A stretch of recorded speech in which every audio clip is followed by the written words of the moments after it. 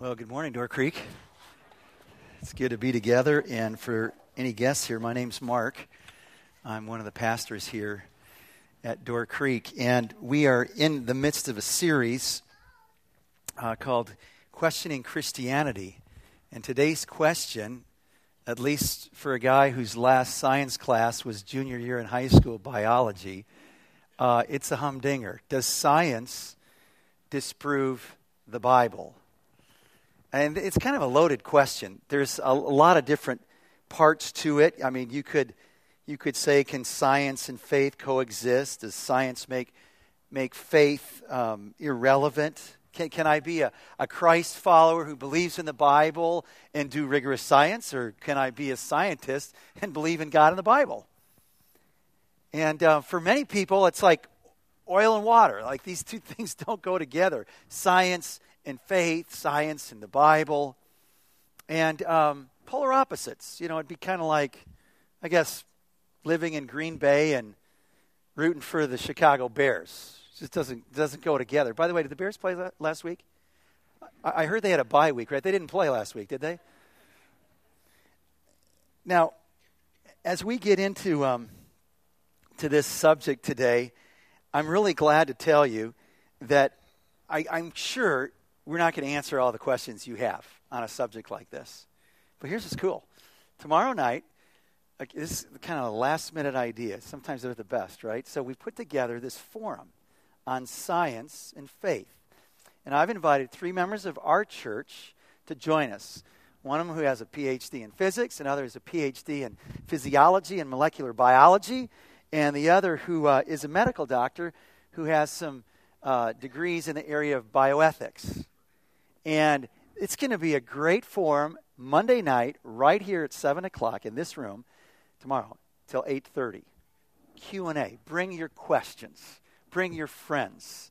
So I'm looking forward to that. Now, you don't have to be a scientist to know that there's a lot of, the gloves are off. People are duking it out over this whole thing of science and faith, creation and evolution. All you have to do is start paying attention to the bumper stickers.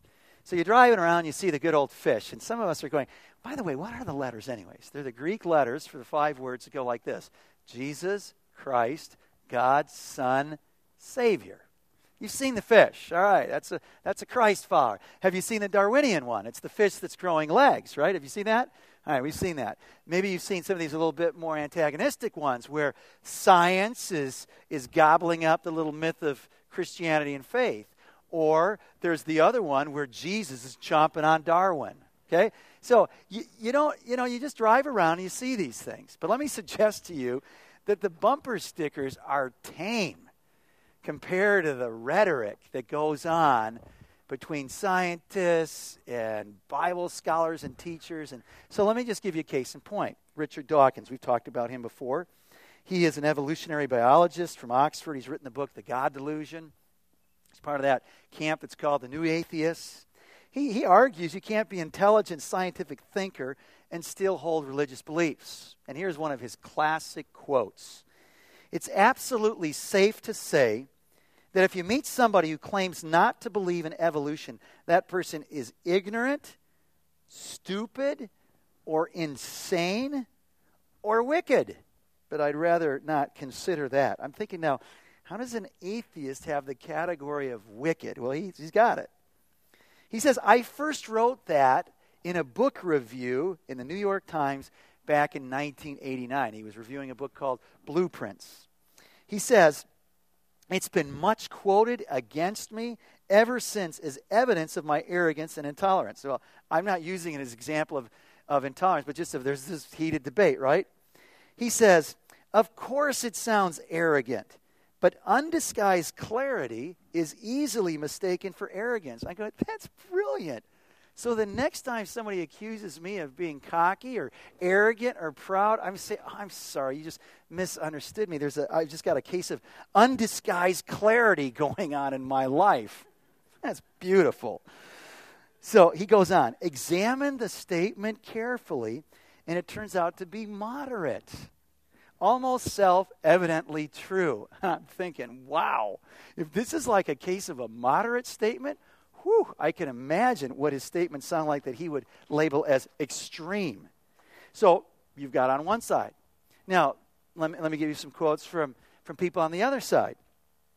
One Bible teacher I was listening to even this last week calls it a cosmic battle, a battle between truth and lie, calling the teaching of evolution the greatest lies laid on mankind. And so there's this divide. But let me suggest to you, if you're considering the claims of Christ here this morning, you're listening to this, that you need to understand that the divide isn't just between people of faith and science, between an evolutionist and a creationist. There's divide even within the family of God. I remember running into that when I was on a long walk with my cousin in Switzerland. We were there as a family for sabbatical, and we'd been invited to this distant relative for a time of worship, and we went to their little church, and then to their home for lunch, and it was great. And Swiss love to take a walk, on Sunday afternoon. The whole country's walking. So we did the Swiss thing and took this big hike, and on the hike, we had 3 hours. We had a long discussion about the Bible and science and evolution. My cousin's got a PhD in biology from Brandeis University. He's a biology teacher in Lausanne, Switzerland. And here I am in French trying to have this conversation. So my cousin loves Christ. He's a leader in his church. He believes the Bible is the Word of God, and he believes in evolution. And he believes Genesis 1 through 11 isn't a story of history. It's actually more of a literary work that has more to do with poetry and song than it does with the actual recording of the events that happened there at the very beginning. And we had this very interesting conversation. And it's just good to know, whether you're a Christ follower or looking in at what it means to be a Christ follower, that all the Christ followers are on the same page on these matters that we're going to be talking about today. It's good to know that. So, at first glance, it looks like a great divide, impassable, evolution and science on one side of this chasm, creation, the Bible, and faith on the other. In a recent Christianity Today article, Francis Collins, here's a massive intellect. He teaches at Oxford. He's one of Dawkins' contemporaries. He is the head of the Human Genome Project. And he answers the question, why did you write this book called The Language of God? The scientist presents evidence for belief. Here's what he said. He said, I'm meeting all these students that come to the university. These students who grew up in these families of faith. And they come to the university and they have science teachers that are atheists. And they tell the students that you can't hold on to both. You can't be a scientist and be a Christian, a Christ follower who believes in the Bible. You gotta chuck it. Or on the other hand, they have what he would call fundamentalist religious teachers who say, you can't believe these things and do science. And he says, unfortunately, people are forcing these students to choose between the two. And he says, what I'm seeing is that they simply walk away from both. He says, what I see is they're convinced that science is godless and that faith is not to be trusted because it asks them to disbelieve facts that now seem absolutely incontrovertible. And so Keller sums up this kind of polar opposites in his book, A Reason for God, with this quote: many creationists' view of Genesis 1 makes any kind of evolutionary process impossible, while the philosophical materialism or naturalism of Dawkins makes religious belief totally invalid. And so there's a divide. You go, I'm not so sure. Yeah, you're sure. All you need to do is think about this word: science textbooks. And we know it's going on in our day-to-day. People are getting into big debates about what are our kids learning and what are we calling this? Is this the fact of evolution? Is it the theory? Can we teach about creation? Can we not? Should we not? It's a debate. It's going on, and it divides people not just outside of the church, but even inside. So how do we navigate this? How do we work through this? Well, we've already talked about one way is to just go, take the gloves off and just have a big fight about it. It's war and conflict. We paint people in positions into corners, and we call people who believe in God stupid and arrogant and, ignorant, all these things, maybe even wicked. Or we say they're evil people who teach evolution and they're liars. I don't think that's the way forward. It's pretty clear. That's not the way forward. Now, there's another way, and it takes almost the opposite take on it. Stephen Jay Gould, so this late Harvard evolutionary scientist who's an atheist, he says, look, what we need to recognize is they're two completely different worlds. It's like there's this universe of science, there's this universe of faith, and there's no overlap. There's nothing like this. He calls it this non-overlapping magisterium, that you have no authority to say anything about this camp, and this camp has no authority to speak into this realm. They're independent realms, so don't try and bring them together. And that's another one. The other one is that you're trying to bring it all together, this integration model. That's looking for complete overlap. And it's like this bumper sticker that says, Darwin plus faith. It's got the love heart above it. No controversy. It's all good. Okay? So I don't think first two are going to be helpful. I think the third is probably a little dangerous. But I think as we get into what I'm hoping is an approach to these questions for us as a church, but individually in our conversations with people, that we enter into a dialogue, a conversation that really lets people know that we care about them as a person as we listen to the things that they believe more than we care about our position and having to prove that we're right. And so we want to have this dialogue. And as we have the dialogue, here's what I'd like us to do, is just to say, here's some things to remember. So you're questioning whether science disproves the Bible. Well, let's go back to the history of when science began, the 17th century. Guys like Newton and Galileo and Bacon and others. And let's remember our history of what happened back then when science just started to come to the fore in terms of a practice, of a discipline. And here's what we learn. We learn is a guy like Newton, who wrote probably the most influential book on the history of science, short word for it is the Principia in 1687.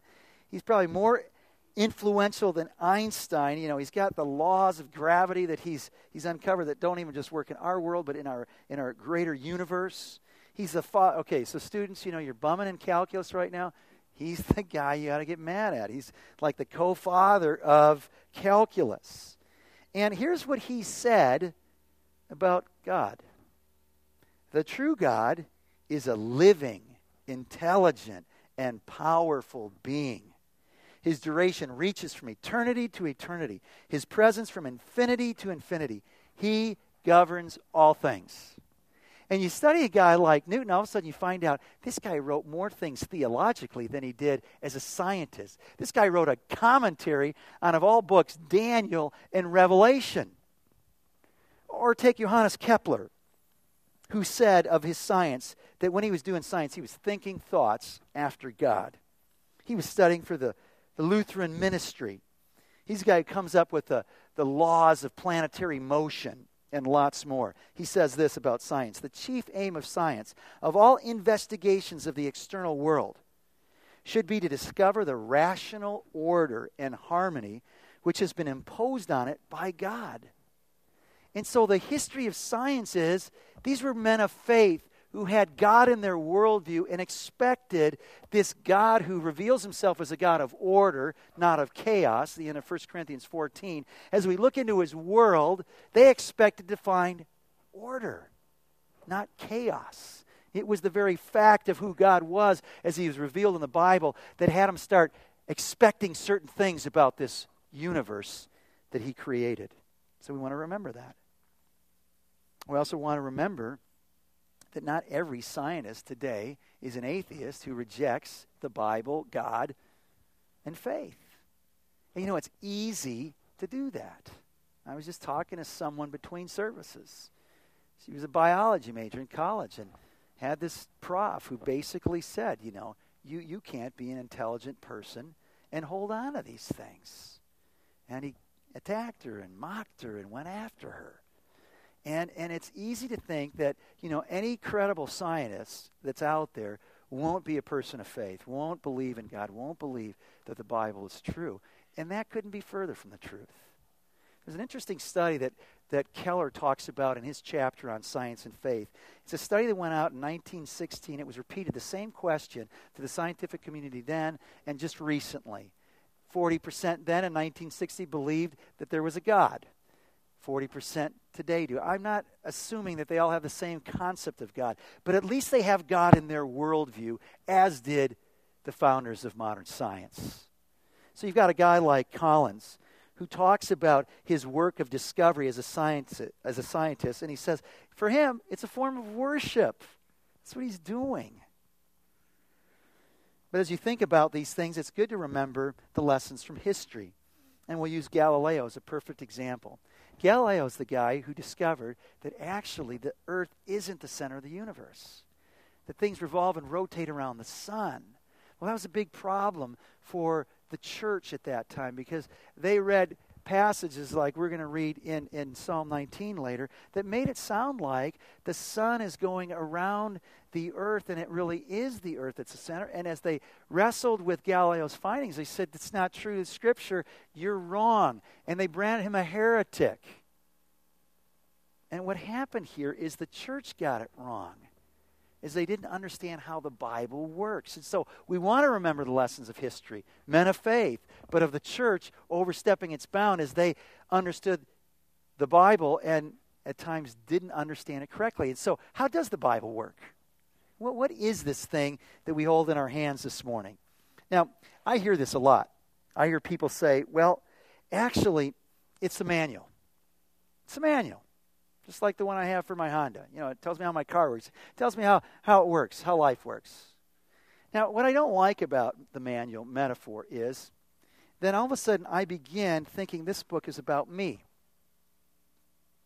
And it is about me. But let me suggest it's not first about me.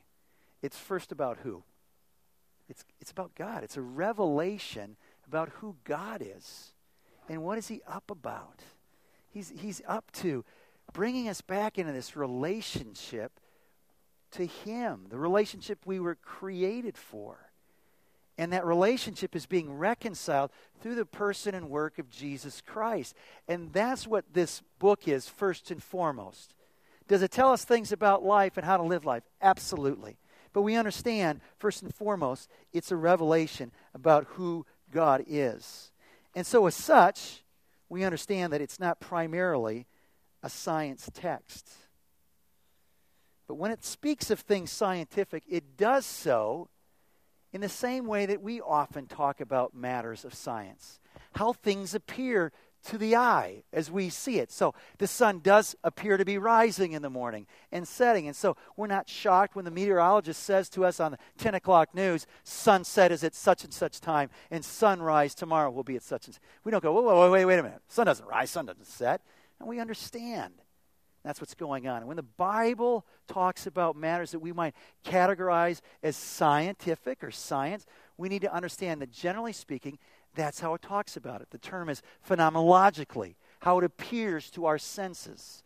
So, for example, in Ecclesiastes, first chapter, verse 5, the sun rises and the sun sets and hurries back to where it rises. Now, an important thing that has just hit me in a new way this week is this is a book that is very different from a science text. I mean, science texts may give us some of the history of science, some of the theories, the hypotheses, some of the laws of science. And there certainly is lots of knowledge in this book. But it's more than knowledge. Let me suggest to you it's exactly what you're looking for today as you're wrestling with just the hard stuff in your life. Like how to get along with mom and dad.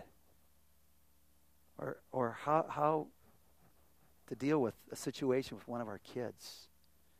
Maybe it's a situation in your marriage, a situation that deals with your health or the health of a loved one, or you know, you just did this thing called retire, and now your retirement account is like cut in half in just a year's time.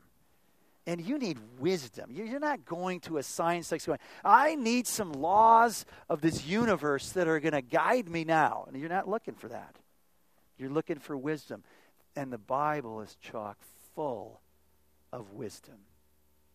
Christ is called the wisdom of God, wisdom personified. And so when we come to the Bible, we need to understand what it is and how it works. And we need to understand fundamentally that the Bible doesn't always wrestle with the questions we're wrestling with. Case in point, you start reading Genesis 1 and 2, trying to figure out this thing about creation. How does it work? Well, that question, how, is exactly the question of a scientist. How does it work? How did it happen? When did it happen? Well, here's the interesting thing, is the Bible doesn't always answer the questions we're asking. When you start reading Genesis 1 and 2, all of a sudden you realize the Bible's talking about two other questions, very important questions, like who? Who created it? Why? Why would he create it if God is the creator? And you open it up and all of a sudden you realize the Bible doesn't make an argument for God. It just assumes he exists. In the beginning, God created the heavens and the earth. Tells us a little bit of how. He spoke into existence. He forms Adam out of the clay. He takes Adam's rib and he forms Eve from it. But we don't really know exactly how that all worked. We don't know when it worked. Was it 6 24-hour days? Could have been.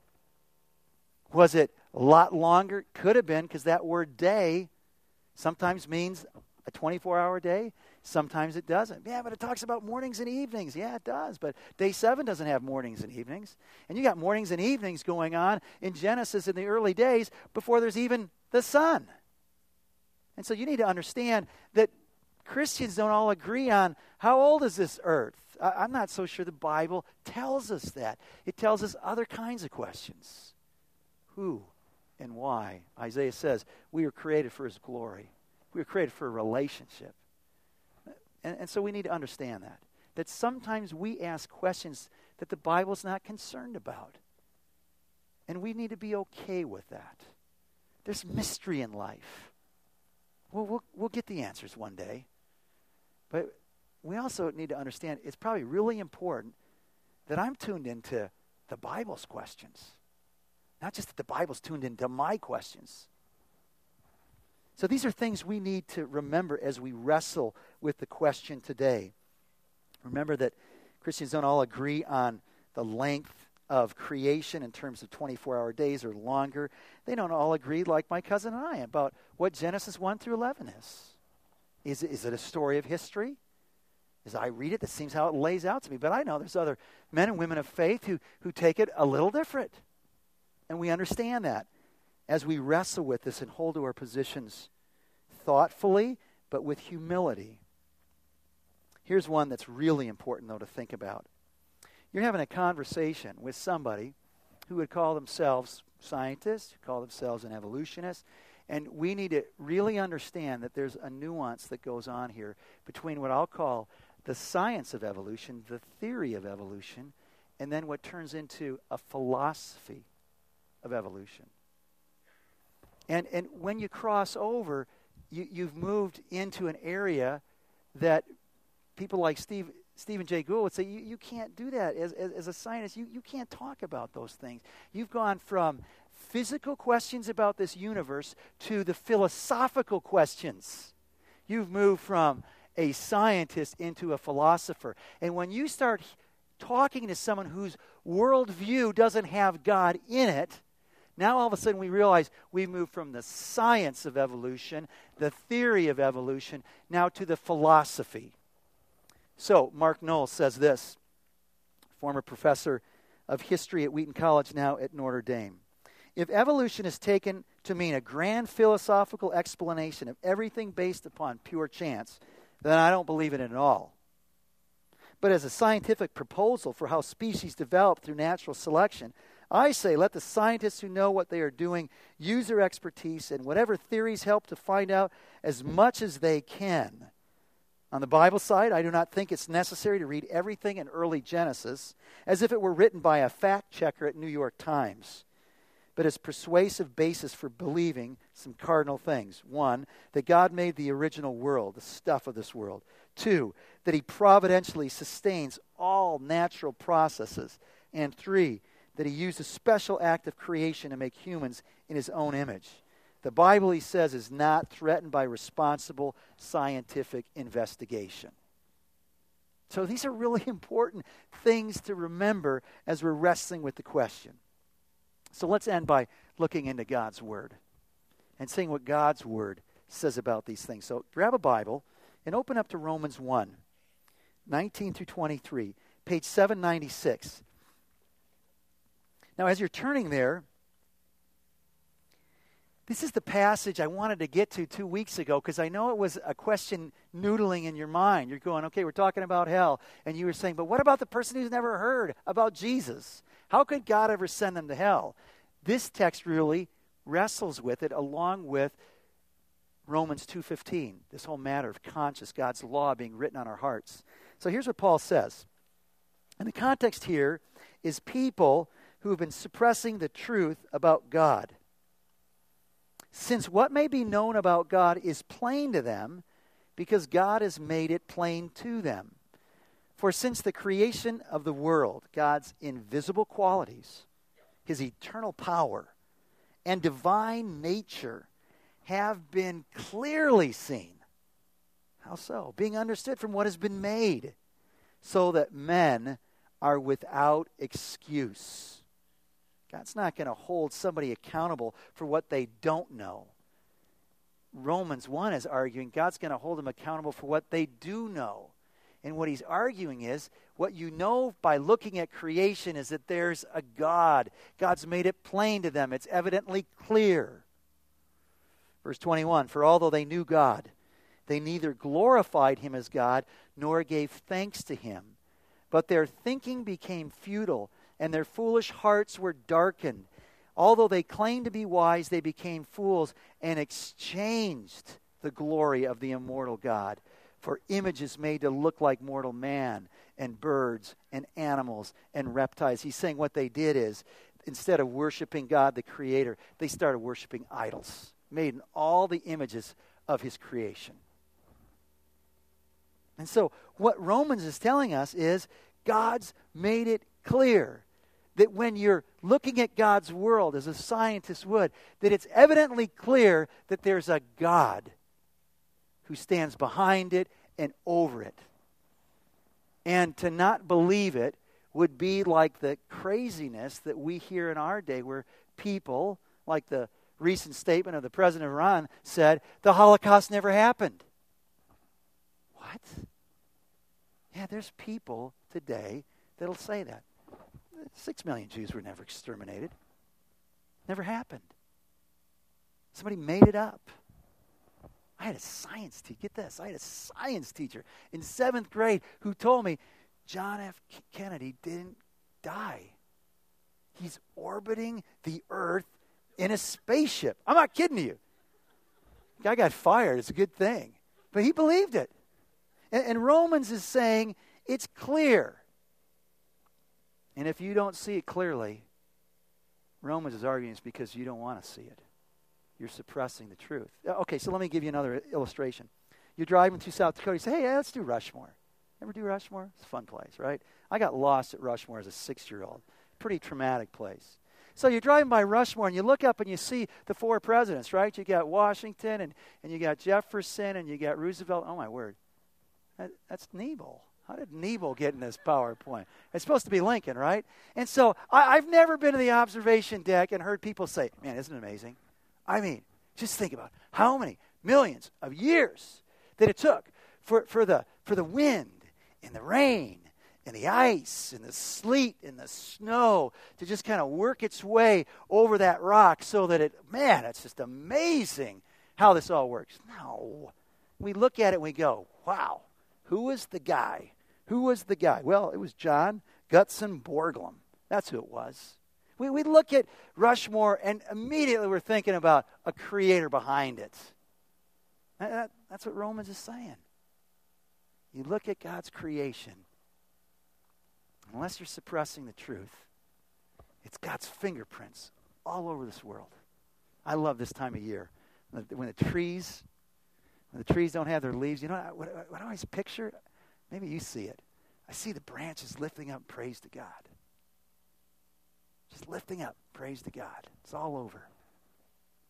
But here's the interesting thing. As much as it's plain for us to see a creator God, Hebrews 11:1, the verse that Tom just read before in our song, lets us know, but it's going to be only by faith that we can believe that God created this world out of nothing. So here's what it says. By faith, not by an argument, not by that silver bullet that Rich was talking about last week.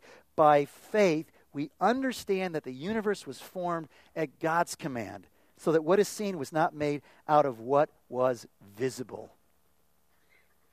So we got to take God at His word. And as we take God at His word, we understand it's not a blind leap in the dark, but we also understand when we take God at His word, it's two words. Hey, here's something that just hit me in a new way this week.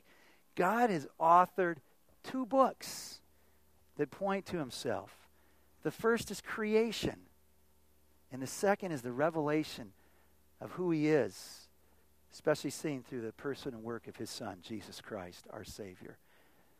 And so we want to understand that there's these two works that God has used to point us to Himself. And Psalm 19 brings these very two things together. Psalm 19, we read the Psalm of David. The heavens declare the glory of God. This is his first book of creation. The skies proclaim the work of His hands. Day after day they pour forth speech. Night after night they display knowledge. There is no speech or language where their voice is not heard. Wherever you go in this universe, you hear it. Their voice goes out into all the earth, their words to the ends of the world. In the heavens He has pitched a tent for the sun, which is like a bridegroom coming forth from his pavilion, like a champion rejoicing to run his course, his race. It rises at one end of the heavens and makes its circuit to the other. Nothing is hidden from its heat. That's the book of creation. Singing, the psalmist, the poet says, singing songs in praise to its creator, God Himself. And then right on the heels of that, verse 7 turns our attention to the second book, the Bible, called the law of the Lord, called the statutes, called the precepts, called the ordinances, these things that revive the soul, that make wise the simple, that give joy to our heart, that brings radiance and life to our eyes. And it ends with this very interesting phrase in verse 14. May the words of my mouth and the meditations of my heart be pleasing in your sight, O Lord, my rock and my creator. Is that what it says? My Redeemer. You see, one of the things we need to recognize is though looking at creation leaves us without an excuse to know that there's a God. And if He's our creator, that has an impact on my life and how I live my life. But there's a limitation. I can learn that He's my creator in creation. I can't learn He's my Redeemer. I needed God's special revelation for that. And so we have the limits of science that are even here in this song, in this beautiful psalm. Without the Bible, I wouldn't know that my Creator is also my Redeemer. Science can tell us things about this physical world that we live in, but it can't tell us about some of these other things. It can't tell us about our relationship with this one who's created it all and holds it all into existence today, this very moment, every molecule of your body and mine. So does science disprove the Bible? I don't believe it does. And we didn't even have a chance to get into the historicity of it. If you were here week 2, is the Bible reliable? Can I trust it? We talked about the historicity of this Word of God. We didn't even talk about historicity and history. That's a science. We didn't talk about archaeology. Archaeology hasn't unraveled the Bible to say, oh, no, wait a minute, we found some stuff that's dug deep and we uncovered it and the whole thing's a ruse. It doesn't work. No, actually, time and time again, archaeological discovery after one, after the other, keeps verifying these things to be true. These things to be true. So where do we go? Well, I'm not even dreaming that I've convinced you if you're a person who's really wondering how these two things work together at this point. So I'm not thinking that that's happened in this short time. But I hope you're open to some things. I hope you're thinking about the history of science, the men of science. I hope you're thinking about credible scientists today like Francis Collins, who hold to these things that you think you can't hold to as a credible scientist. And I hope as you're wrestling through these things that you take advantage of some of the resources that we have here. And I'll just point one of them out. Case for Creation. The whole book is devoted to these very questions. It's very accessible. And I hope you come back tomorrow night. Bring your questions. Bring your friends. And let's keep the conversation going. Now I want to talk to the students. And I'm thinking a lot of you are walking into these classes and you're going, oh man, I don't want them to know what I believe. And I don't know enough about even what I believe. And you're intimidated. And there's some heated rhetoric, like the Dawkins rhetoric. You're stupid. You're ignorant if you believe these things. I just want you to be bolstered to know there are credible scientists in this church family and across this country and the world who are doing great science as women and men of faith. And I don't want you to be intimidated. And then for some of us who, quite frankly, let's just face it, we don't like to get in these conversations. We just like, I don't want to talk about that. Can't hear you. Or, when it gets heated, you just talk louder. You're not saying anything new. You're not having a conversation. You're just getting loud. And come on. There are people that we know and live with, and these are real questions. And we can't pretend that they're not. And you know what? We don't have to feel like we've got all the answers. But let's us grow. And let's enter into these things that for our past has just been uncomfortable. I didn't go there. I don't go there. I don't go to politics. I don't go to creation evolution. There's certain things I just don't go there because it always ends up bad. Well, let's grow in this as we seek to be people that God would use to change lives. People and the devoted followers of Christ who join us in changing the world with his love. Let's pray. Oh Lord, our Lord, how majestic is your name in all the earth, your character, your power, your majesty in all of this earth that we live in. You've ordained praise, not only from the lips of children and infants, but from us. And I pray, Lord, that you would open our eyes to see you as we live in this world and see the beauty and the intricacy of this world. I pray that you'd open hearts that are hardened to the fact that maybe these things could come together. I pray, Father, that you'd grant faith to believe that you made this world out of nothing. And then I pray, Father, that you would embolden those who are intimidated and move some of us off the edges of our comfort zone to engage in humble conversations that would point people to you, our Creator and our great Redeemer. In Jesus' name we pray, amen.